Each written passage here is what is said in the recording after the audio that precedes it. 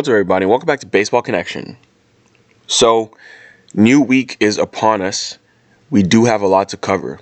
There was a lot happening in the baseball world over the weekend, and there will continue to be a lot because there are still many players who need to find a home.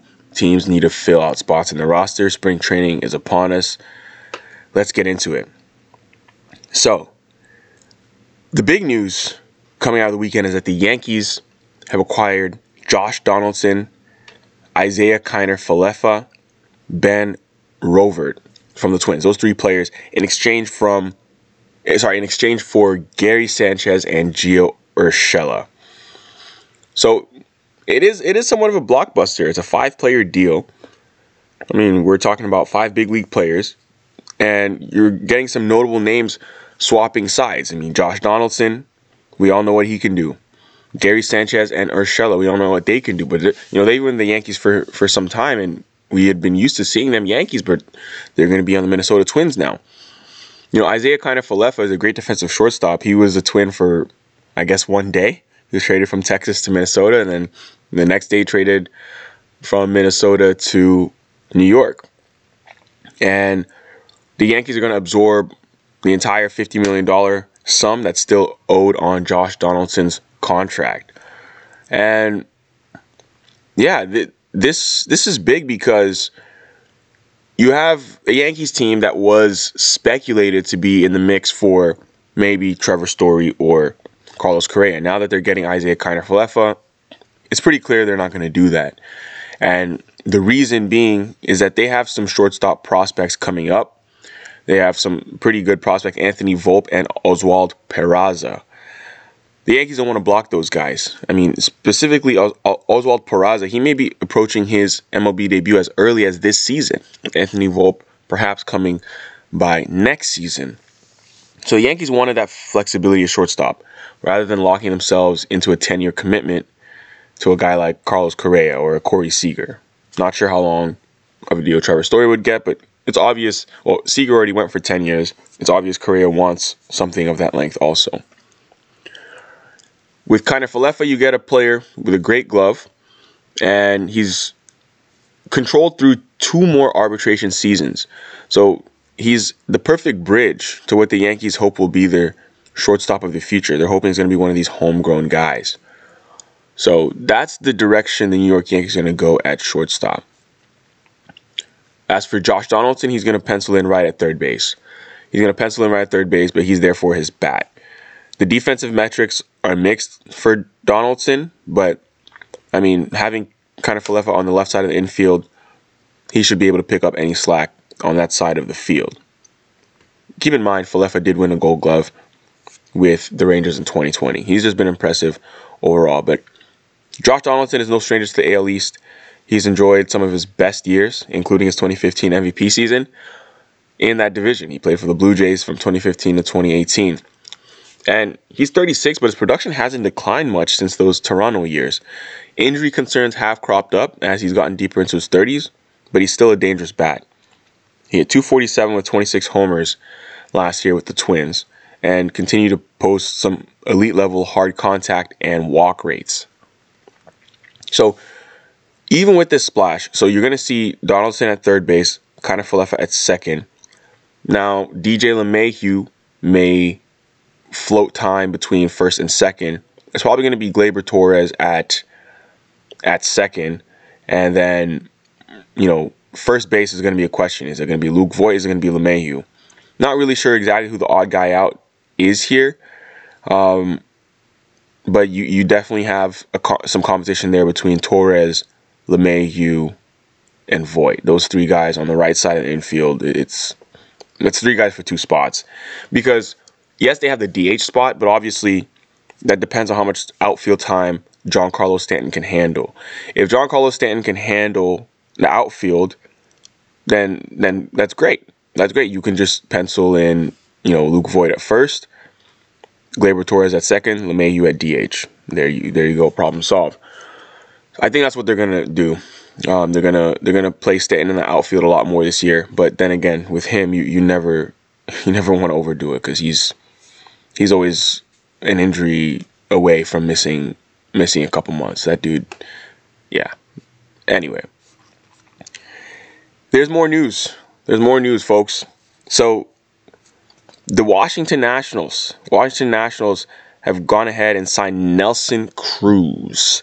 Nelson Cruz, a designated hitter. He's going to be a DH on a National League team. We've never seen that before. First time we'll see that. It's a 1-year deal worth $15 million. So Nelly Cruz has been one of the best pure bats in baseball for over a decade. He's been great. He's been a stud. Even though he's going to turn 42 in July, he's one of the oldest players in the league, but that bat is still lethal.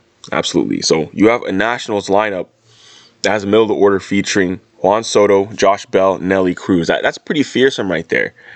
That's pretty fearsome. Pitchers are going to have to get through that middle of the order. You know, that's 30 home run pop for each of those guys.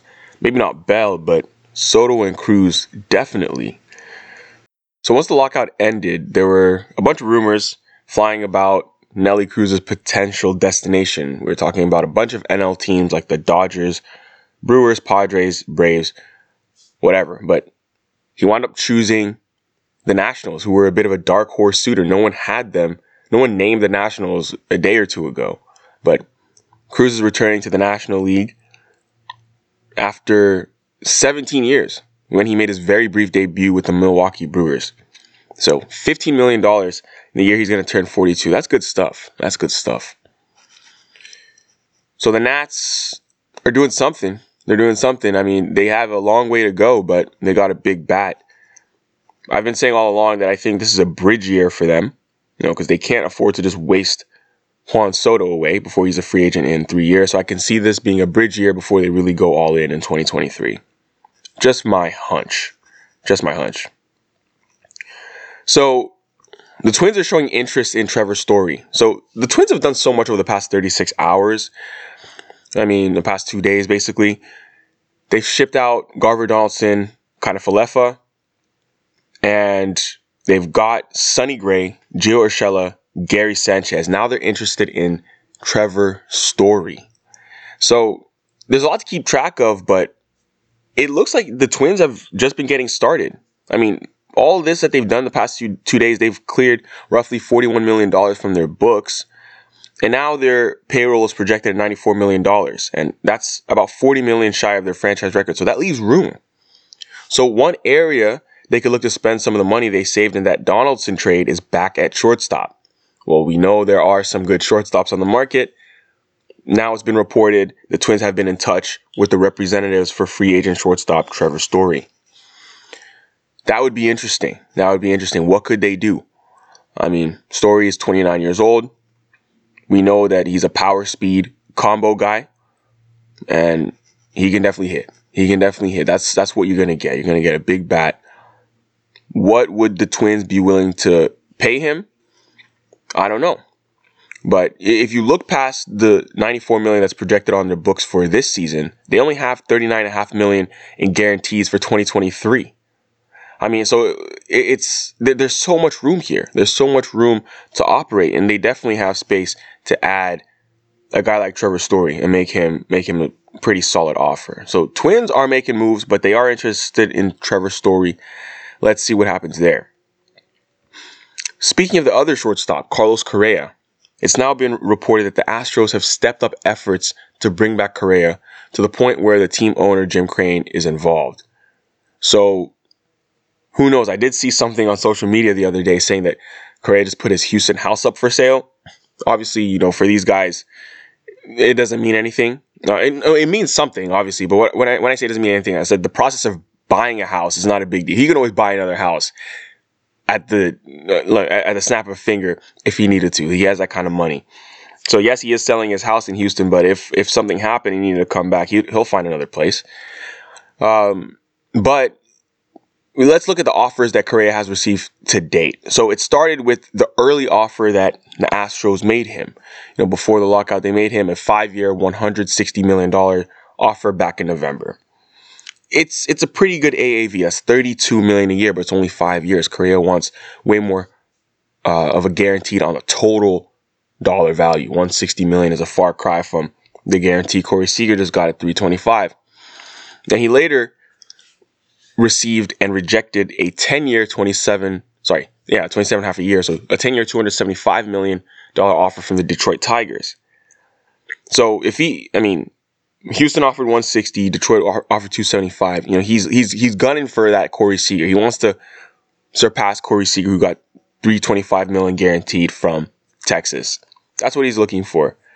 Who's going to give it to him? I don't know. It's easy for us to say that he's going to get that money, but there has to be someone willing to pay him that. The Tigers made a pretty decent offer, but who else needs a shortstop that's willing to pay that money?